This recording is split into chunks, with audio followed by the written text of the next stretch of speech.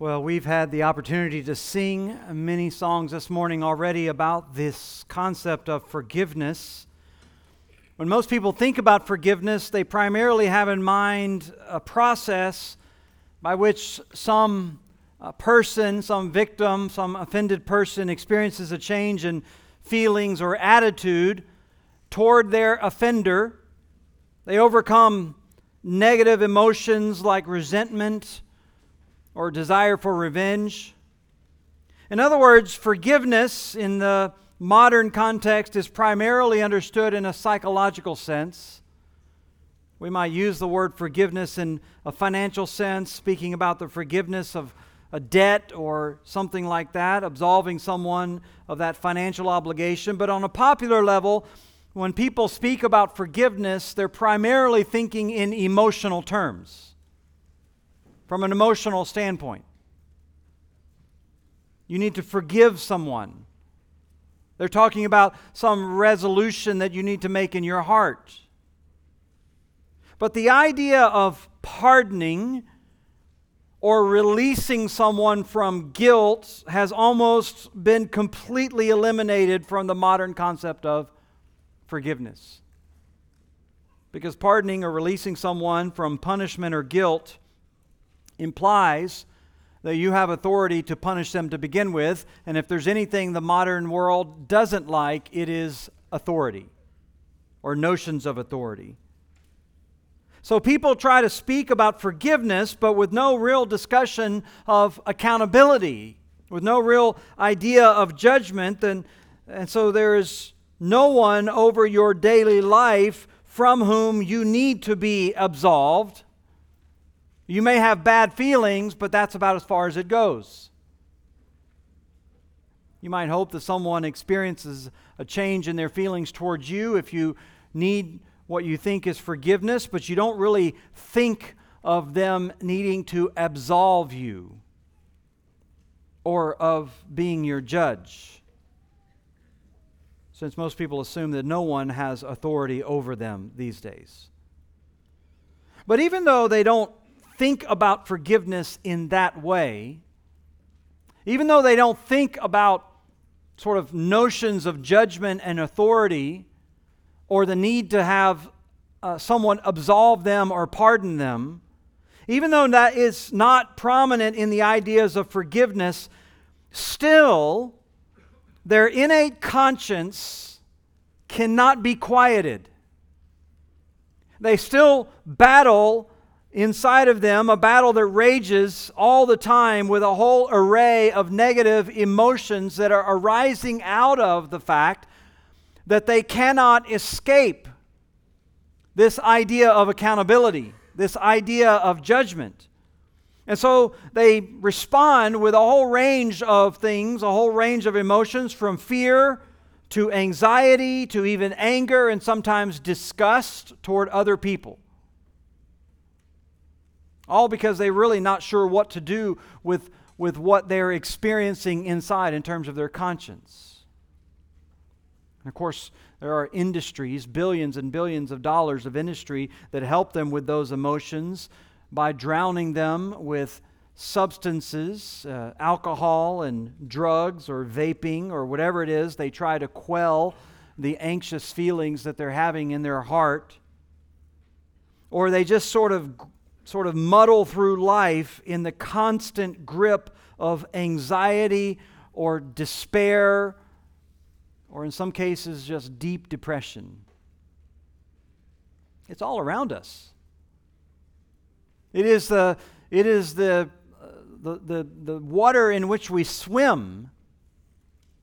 It's constantly portrayed for us in our theaters and our movies. It's constantly discussed in our classrooms and academia. There are commercials that we have to endure day after day that are pumping and promoting all kinds of products. There are ads for alcohol, and there are depictions of that, not to mention the carnage and wreckage that sort of tears through homes all the time over all of this guilt and all of this anxiety. But the simple and the liberating truth is this: You need to be forgiven. Not in an emotional or interpersonal sense, but in a judicial and divine sense. You have guilt, and it's not just emotional. You have real violation, real wrongdoing. You have guilt from sin, and your sin needs to be pardoned, and it needs to be wiped away. You need to be forgiven. And the liberating truth is that you are actually under an authority from heaven, God, who stands as your judge, and you stand guilty before Him. And yet, He is compassionate and He is gracious. He's willing to forgive all your offenses and all your violations and all your wrongdoings. He's willing to forgive all of that, and He'll do it simply on the basis of faith. That's the fundamental ingredient that He seeks. That's what He asks for. That you believe. You believe, Scripture says you're saved. You believe, and the Scripture says God will forgive your sins. Now, if you've been in church for any amount of time, none of that sounds particularly shocking, but for many people, it was, and it is. It's not just shocking, it is offensive. For some people, it is detestable. The idea that they would need to be forgiven, or it is detestable, the idea that God would grant forgiveness on the simple principle of faith. And our passage this morning in Matthew chapter 9 plunges us directly into debates, if you will, on these fundamental issues surrounding the idea of forgiveness. It's a passage directly addressing the question of forgiveness. Is it possible? Is it even necessary? And if it is, who has the right to grant you forgiveness? And all of it comes to us through the story of the healing of a paralyzed man who was brought to Jesus, carried by his friends on a stretcher. Let me begin just by reading this passage for us. In the opening chapter of Matthew chapter 9, we read that getting into a boat, he crossed over and came to his own city. That really is a sort of the closing verse, if you will, from the preceding section at the end of chapter 8. Remember, he had gone across the sea, and then Matthew tells us he came back across the sea. And then in chapter 9, verse 2, he picks up with what is an entirely different story. It's not even really connected to the episode on the lake. In fact, if there were an opportunity to rewrite the chapter titles, or the chapter breaks in the New Testament, it would have been more appropriate to put chapter 9, verse 1 at the end of chapter 8 and to pick up with a whole new chapter, because what Matthew records for us here is an episode that actually occurred several months earlier in Christ's ministry. And yet he puts it here because it sort of punctuates a theme he's been making throughout the entirety of chapter 8 about Jesus' authority over the elements, authority over nature, authority over demons, and authority over physical brokenness. And you'll see he picks up here in verse 8, "Behold, some people brought him a paralytic lying on a bed. And when Jesus saw their faith, He said to the paralytic, 'Take heart, my son, your sins are forgiven.' And behold, some of the scribes said to themselves, 'This man is blaspheming.' But Jesus, knowing their thoughts, said, 'Why do you think evil in your hearts? For which is easier to say, your sins are forgiven, or to say, rise and walk?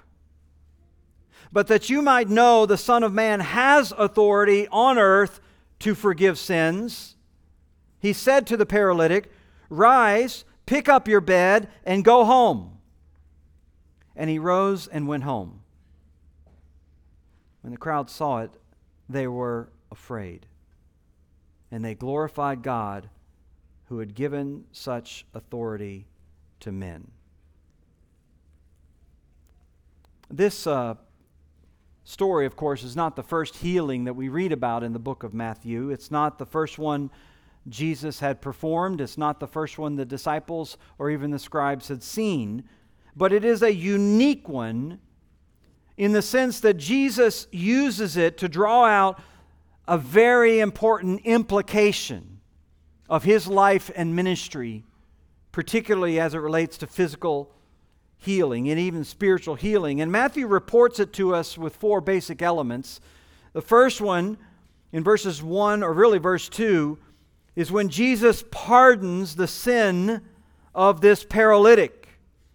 Matthew simply tells us some people brought him this paralytic. He doesn't give us a lot of background, but the other Gospels fill in some of the details for us. Mark and Luke tell us that this took place in Jesus' home. Not Nazareth, where he was born, but in Capernaum.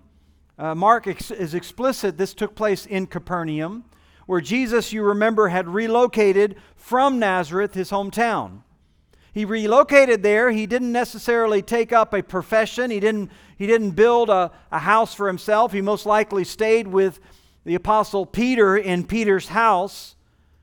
And so it was most likely at this place, at Peter's residence, that these men arrived carrying their paralytic friend lying on a bed or some sort of lightweight stretcher.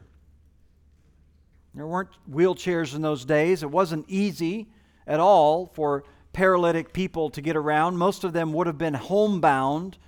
They would have had very little opportunity to travel anywhere because the roads were rough and there were almost no means for them to get around without a whole crew of people to carry them.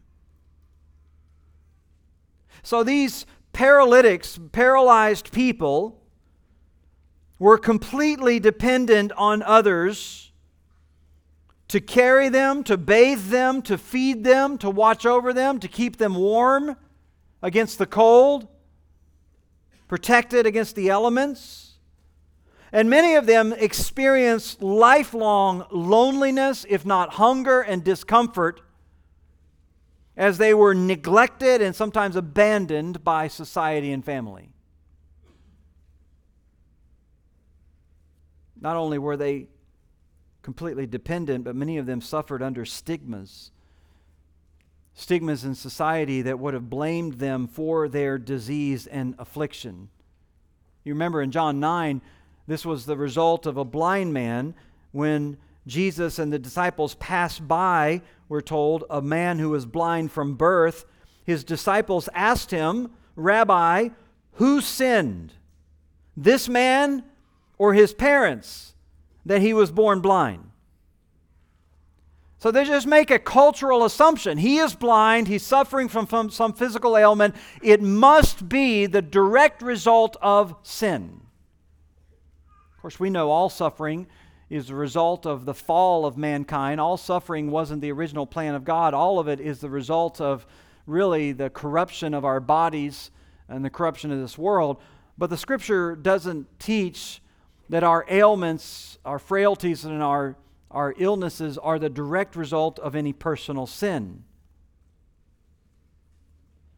In John 9, Jesus heals the man who's blind, and he goes on to encounter the Pharisees, who he tries to explain the situation to them. John 9:34, and they answered him, "You were born in utter sin, and are you trying to teach us?" They said.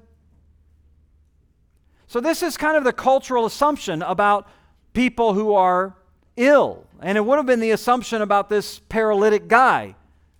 He would have not only lived with the agony of his condition, but he would have lived with the stigma and the guilt and the sense that he had done something that led to his particular situation. He lived with the burden always over him that he was suffering in a very real way because of his sins.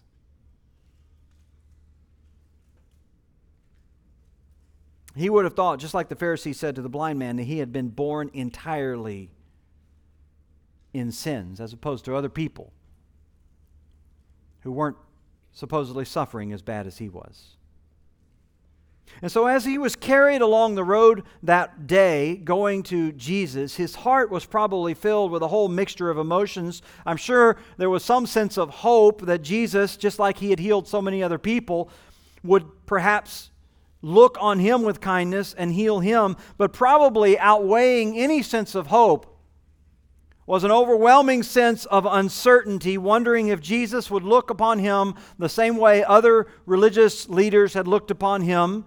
He had to wonder if he was headed for a very humiliating public rebuke from Jesus. He was probably consumed with a sense of his own sinfulness and wondering if Jesus would have even anything to do with him. Mark and Luke tell us when the men arrived at the house, it was so crowded. In fact, you couldn't even get to the doorway. People were packed in the house and they were surrounding it on the outside. And since they couldn't find a way through the crowds, they made their way up to the roof, because most homes in those days would have had an outside stairwell or stairway that was built so that people could get up onto the flat roof of their home and enjoy the breezes that were coming off the lake as a way to kind of cool off. So they made their way to the roof and calculated approximately where Jesus would have been inside, and proceeded to tear out the mud sort of packed on top of shingles, and then remove the roof tiles or shingles, creating an opening where they could lower this stretcher by ropes down in front of Christ. You have to wonder what the thoughts of this paralyzed man were while all this was taking place, and laying helplessly, just listening to the reactions of the crowd, some of them no doubt grumbling at the intrusion. As he's lowered down, he is gripped, I'm sure, with anxiety, wondering what Christ's response will be. When he finally gets to the point where he's face to face with Christ, he hears probably what he wasn't expecting at all. "Take heart, my son. Your sins are forgiven." He was greeted with those kind words, tender affection, like a father to a son. Very similar down in verse 22, when a woman who had a lifelong hemorrhage reaches out to touch the hem of Jesus' garment, and he turns and says, "Take heart, my daughter." It's a term of endearment. In every other place, it's always used of children, but here Jesus uses it kind of as a phrase of tender compassion. He could sense the fear in this man's heart. He could sense the anxiety. But he also sensed something else. Because the Bible says he saw their faith. He saw their faith, which we would typically think of as invisible. Maybe, possibly, he saw the evidence of their faith through their actions, a kind of tenacious effort that they were putting in to get close to Christ. But it wasn't just that, I think. It was the fact that he could see into their heart, and he could see that they were trusting of him. He saw the faith of this man. He saw the faith of their friends. He saw that in their hearts they were willing to go and to do whatever he asked. And so he says, based on this idea of their faith, he says, "Your sins are forgiven." The word's aphiemi. It literally means to drive out or to send out or to drive away. Aphiemi means to send something like Psalm 103 says, "As far as the east is from the west, so far he has removed our transgressions from us."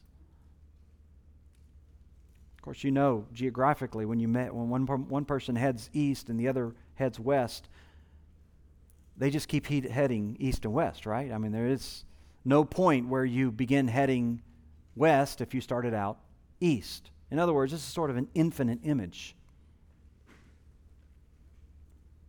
He sends your sins infinitely away, never to return, never to accuse you again. This is the greatest gift God has for us, to forgive us of our sins. Because it's sins which put us in our predicament to begin with. It is sins that brought death. It's sins that brought deformity. It's sins that brought conditions like this man's. It is sins that have separated us from God and bound us to eternal death. It is sins that have subjected man to emptiness. It is sins, Job says, that have borne him to trouble. It is sins, Isaiah says, that creates within us a lack of peace.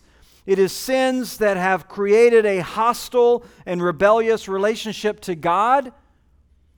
Sin has done all of those things, and in order for us to be reconciled for God, in order for us to be bound for the promise of a resurrection one day, in order for us to have hope of eternal life in a glorified body, in order for us to have any of those things, our sins have to be dealt with. You may find cures temporarily for disease through our technology. You might even find ways to overcome paralysis. But you will not find a way to overcome your alienation from God and hence your ultimate punishment before Him. You will not find a way to do that apart from His pronouncement of forgiveness. You might even find ways to soothe your conscience and to numb your emotions. You might even find ways to sort of cope with whatever you're grappling with, the emptiness in your life. But apart from Jesus Christ offering you this kind of forgiveness and absolving and pardoning of your sins, you have no hope. And so Jesus saw this man being lowered down through the roof, and what he saw was not just his crippled body. What he saw was everything that was involved with this man's suffering, both external and internal. He saw not only his bodily affliction, but he saw the burden of guilt that he had been carrying in his heart all these many years.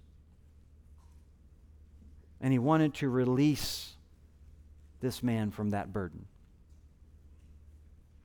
And so Jesus did this on the basis of his faith. No ritual, no requirements, no grandiose external sort of acts or demands. He simply saw that the man believed, he saw his faith, and he forgave all of his sins. Now, if it just ended there, it would be a tremendous story of compassion and spiritual rebirth for this man, compassion from Christ and rebirth for the man. But it's not the end of the story, because it's this incident that gives way to a confrontation, which is the second element of Matthew's account. The scribes, we see in verse 3, the scribes, hearing this, brand Jesus as a blasphemer. Matthew tells us some of the scribes said to themselves, "This man is blaspheming." So in their hearts, they're accusing Jesus of denigrating God's character. They're accusing Jesus of misrepresenting God, of attacking God's reputation. That's what blasphemy means. It is a misrepresentation of God. Again, the other Gospels give us some explicit detail to help us understand what they are thinking. Luke tells us that they're thinking in their hearts, who can forgive sins but God alone? That is the theological premise that they are grounding this in. And of course, from a theological standpoint, they're right. Isaiah 43, verse 11, I am the Lord, and besides me there is no Savior. Verse 25, I am He who blots out your transgressions for my own sake. and I will remember your sins no more. So they had a kind of a correct theology that they were then using as an accusation or as a basis for accusation against Christ. God is the one who forgives sins, and so therefore this man who claims authority to forgive sins is violating that principle. No man can forgive sins, and therefore he blasphemes. Jews in particularly had or would have struggled with the idea that sin can just be forgiven with no ritual, with no ceremony, with no penance, with nothing like that. Forgiveness came by ritual, particularly Yom Kippur, the Day of Atonement. Even for modern Jews, Yom Kippur doesn't even deal with all of your sins. It just deals with certain sins between you and God.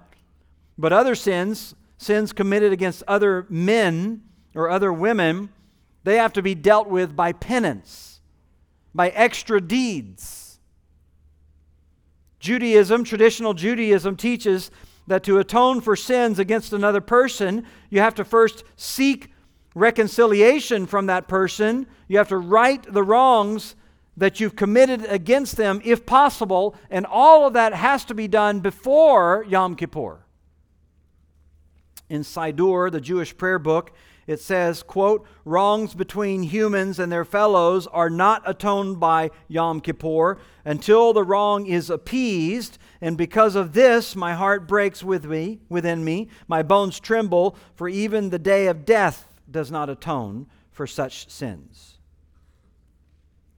In the Shulchan Aruch, the Jewish law code, it says one must go to those who are harmed in order to be entitled to forgiveness, and the one who sincerely apologizes 3 times for a wrong committed against another has fulfilled their obligation to seek forgiveness.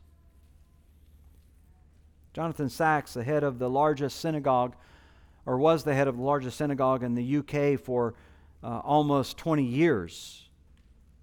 He wrote a paper in 2006 that said, "We believe that just as only God can forgive sins against God, so only human beings can forgive sins against human beings. That's why Yom Kippur atones only for sins against God, not for sins against other human beings." So that's modern Judaism. You can't just forgive all sins with one sort of declaration. It has to involve some process. It has to involve, sort of this penance ceremony. You have to go and you have to do certain things, and you have to appease and you have to make things right. You have to do things. You can't just be forgiven. We don't know if those traditions date all the way back to the 1st century, but what we do know is that the Pharisees and the scribes thought of themselves as needing very little forgiveness because of their rituals and ceremonies. Luke 7 tells the story of Jesus dining at the home of a Pharisee, and a woman enters weeping and begins to bathe Jesus' feet with her tears and dry them with her hair. And the Pharisee who invited Jesus to dinner sees this kind of behavior, and he's shocked by it. That Jesus would have let a sinful woman, most likely a prostitute, that he would let her do this, touch him in this way. Luke 7:47, Jesus explains to Simon the Pharisee, he says, "I tell you, her sins, which are many, are forgiven, for she loved much. But he who is forgiven little loves little." That was his way of describing the Pharisees, who believed that they had very little to be forgiven of. Luke 18:9, they trusted in themselves, the Pharisees did, that they were righteous and treated others with contempt. So they believed that because of all their rituals and because of all their ceremonies and because of all their deeds, they didn't need forgiveness. They didn't need much forgiveness from God. And what they might have needed, they could take care of through other ceremonies. But what they definitely did not believe is that someone could have all of their sins wiped away with just a word from a man like Jesus, solely based on the fact that they believe. And it was this critical attitude in their heart that elicits a response then from Jesus and brings us to the third element of Matthew's report in verse 4, where Jesus confronts their doubts about his capabilities. He confronts them with a striking question. Says he knew their thoughts, and he said to them, "Why do you think evil in your hearts?" And when he's saying that, he's not talking about their theology. They had concluded that it's only God who forgives sins. But he is confronting their reasoning, which is motivated with evil motives. Luke, in fact, records it this way. Jesus asked them, "Why are you reasoning in this way?" Their reasoning, their thought process, might have begun with a core truth. It might have begun with correct theology, but then it takes that and twists it and suppresses truth, all for the purpose of justifying themselves.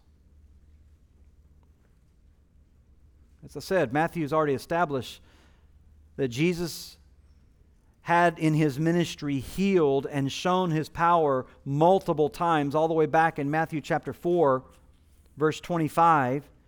He went through all Galilee, teaching in their synagogues and proclaiming the gospel of the kingdom and healing every disease and every affliction among the people. So his fame spread throughout all Syria, and they brought him all the sick, those afflicted with various diseases and pains, those oppressed by demons, those having seizures and paralytics.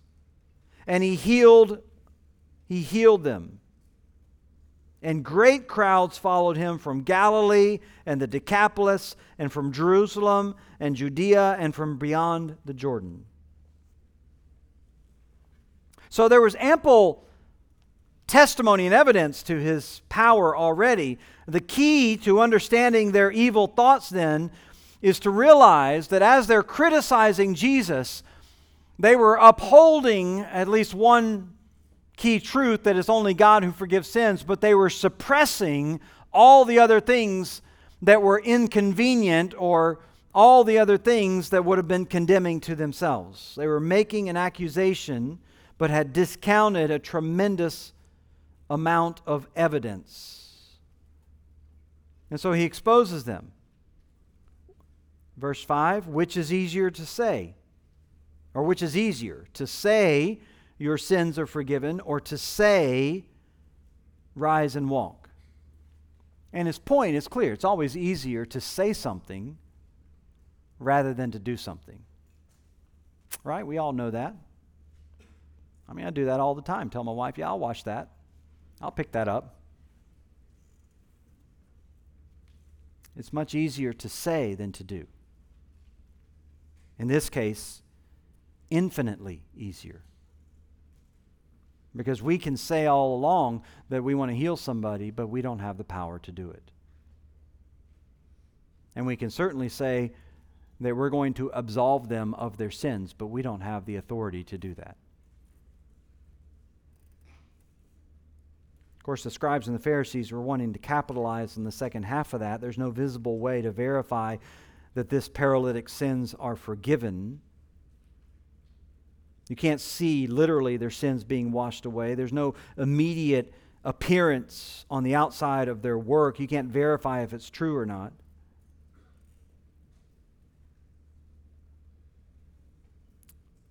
But Jesus presents them with this quandary.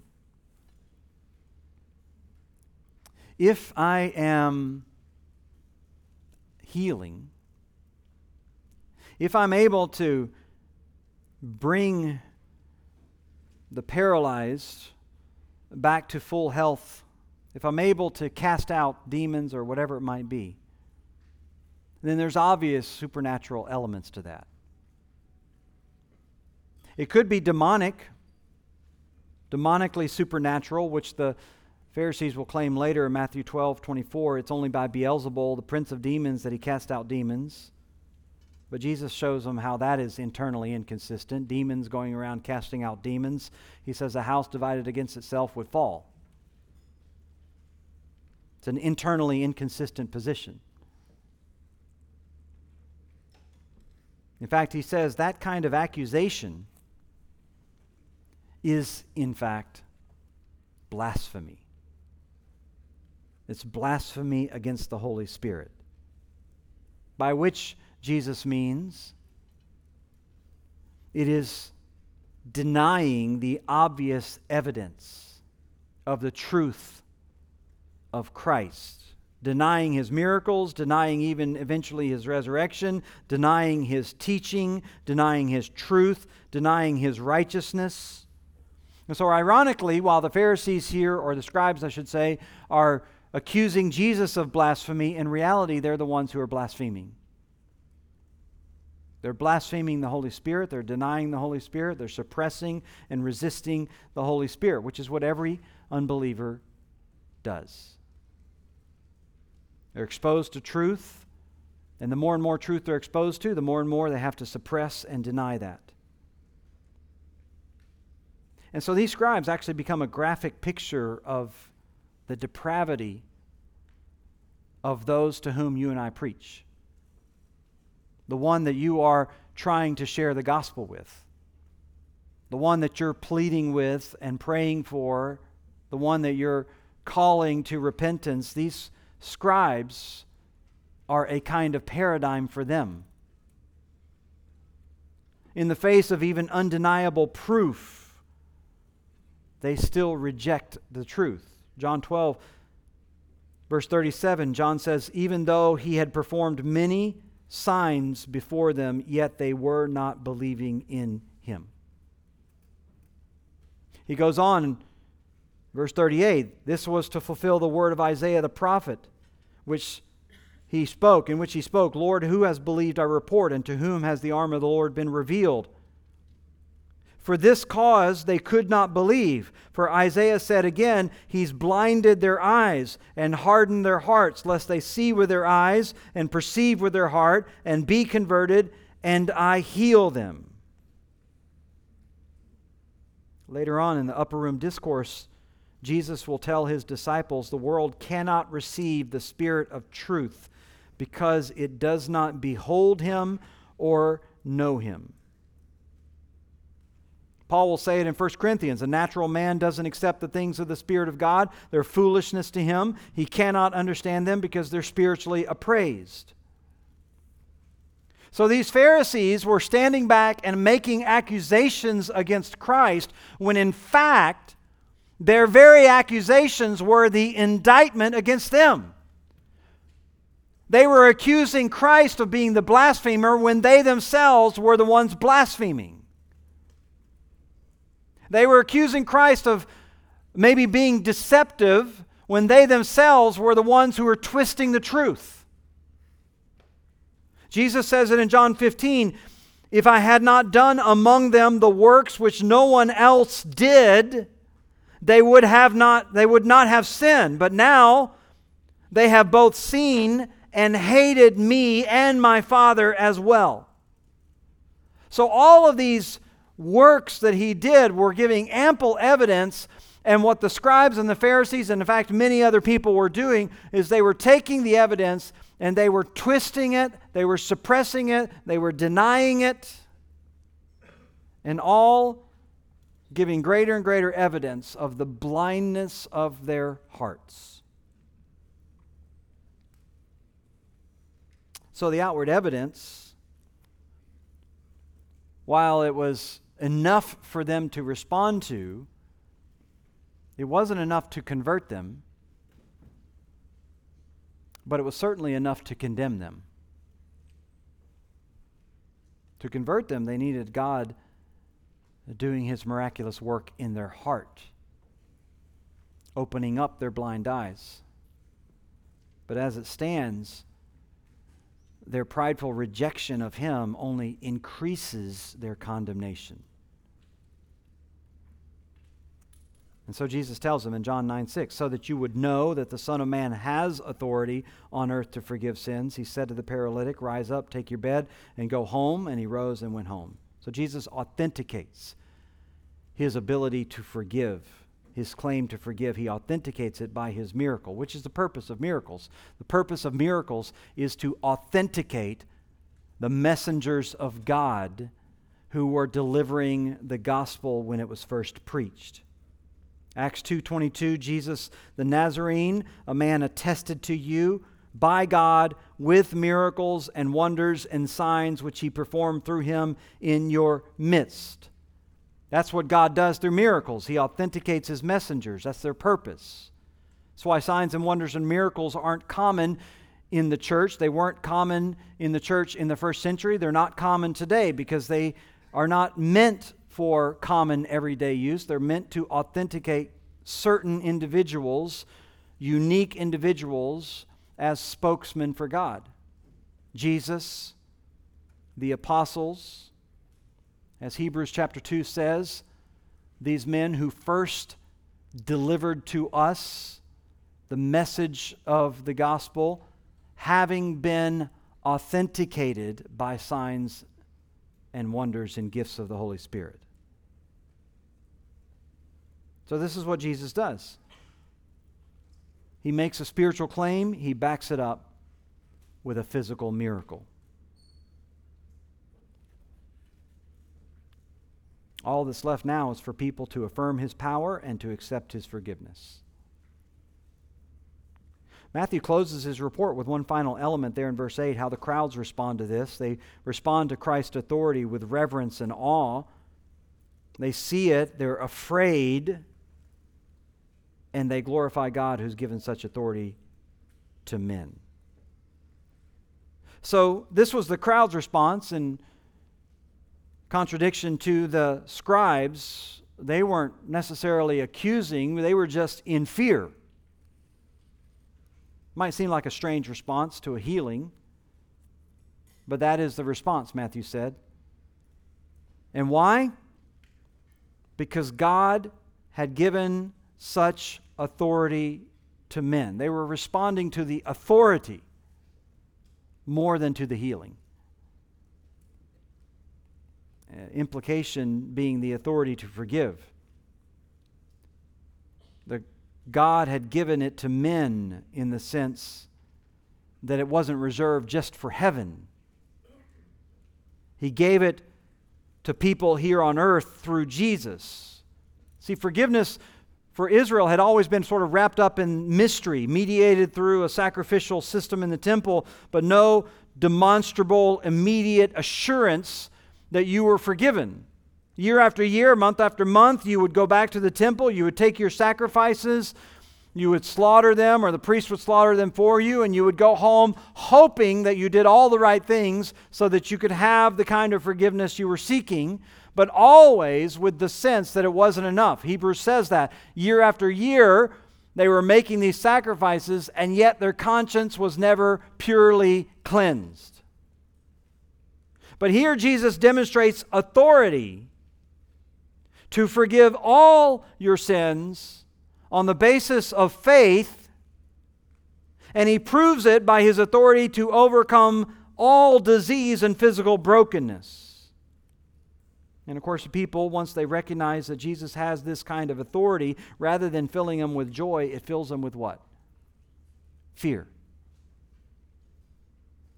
Fear and awe. Because when you recognize that someone has authority to forgive sins, then you also have to recognize that they have the prerogative not to. In other words, they have the authority not only to forgive, but they have the authority to judge. It's just heightened their awareness that what Jesus said to that man, he had not said to them. They immediately began to wonder about their own sins. Another way to say this is the fact that he can forgive sins still leaves open the question of whether he will. And that creates fear. But the Bible says perfect love casts out fear, because fear has to do with punishment. And what Jesus wants you to understand is his perfect love that he demonstrated to the paralytic that day. His love that says that whoever believes in him will never perish but have eternal life. He can and he will forgive your sins. He will wipe away your rejection, your abandonment, your guilt and your shame. He will welcome you the same way he welcomed the paralytic. Take courage, my daughter. Take courage, my son. Your sins are forgiven.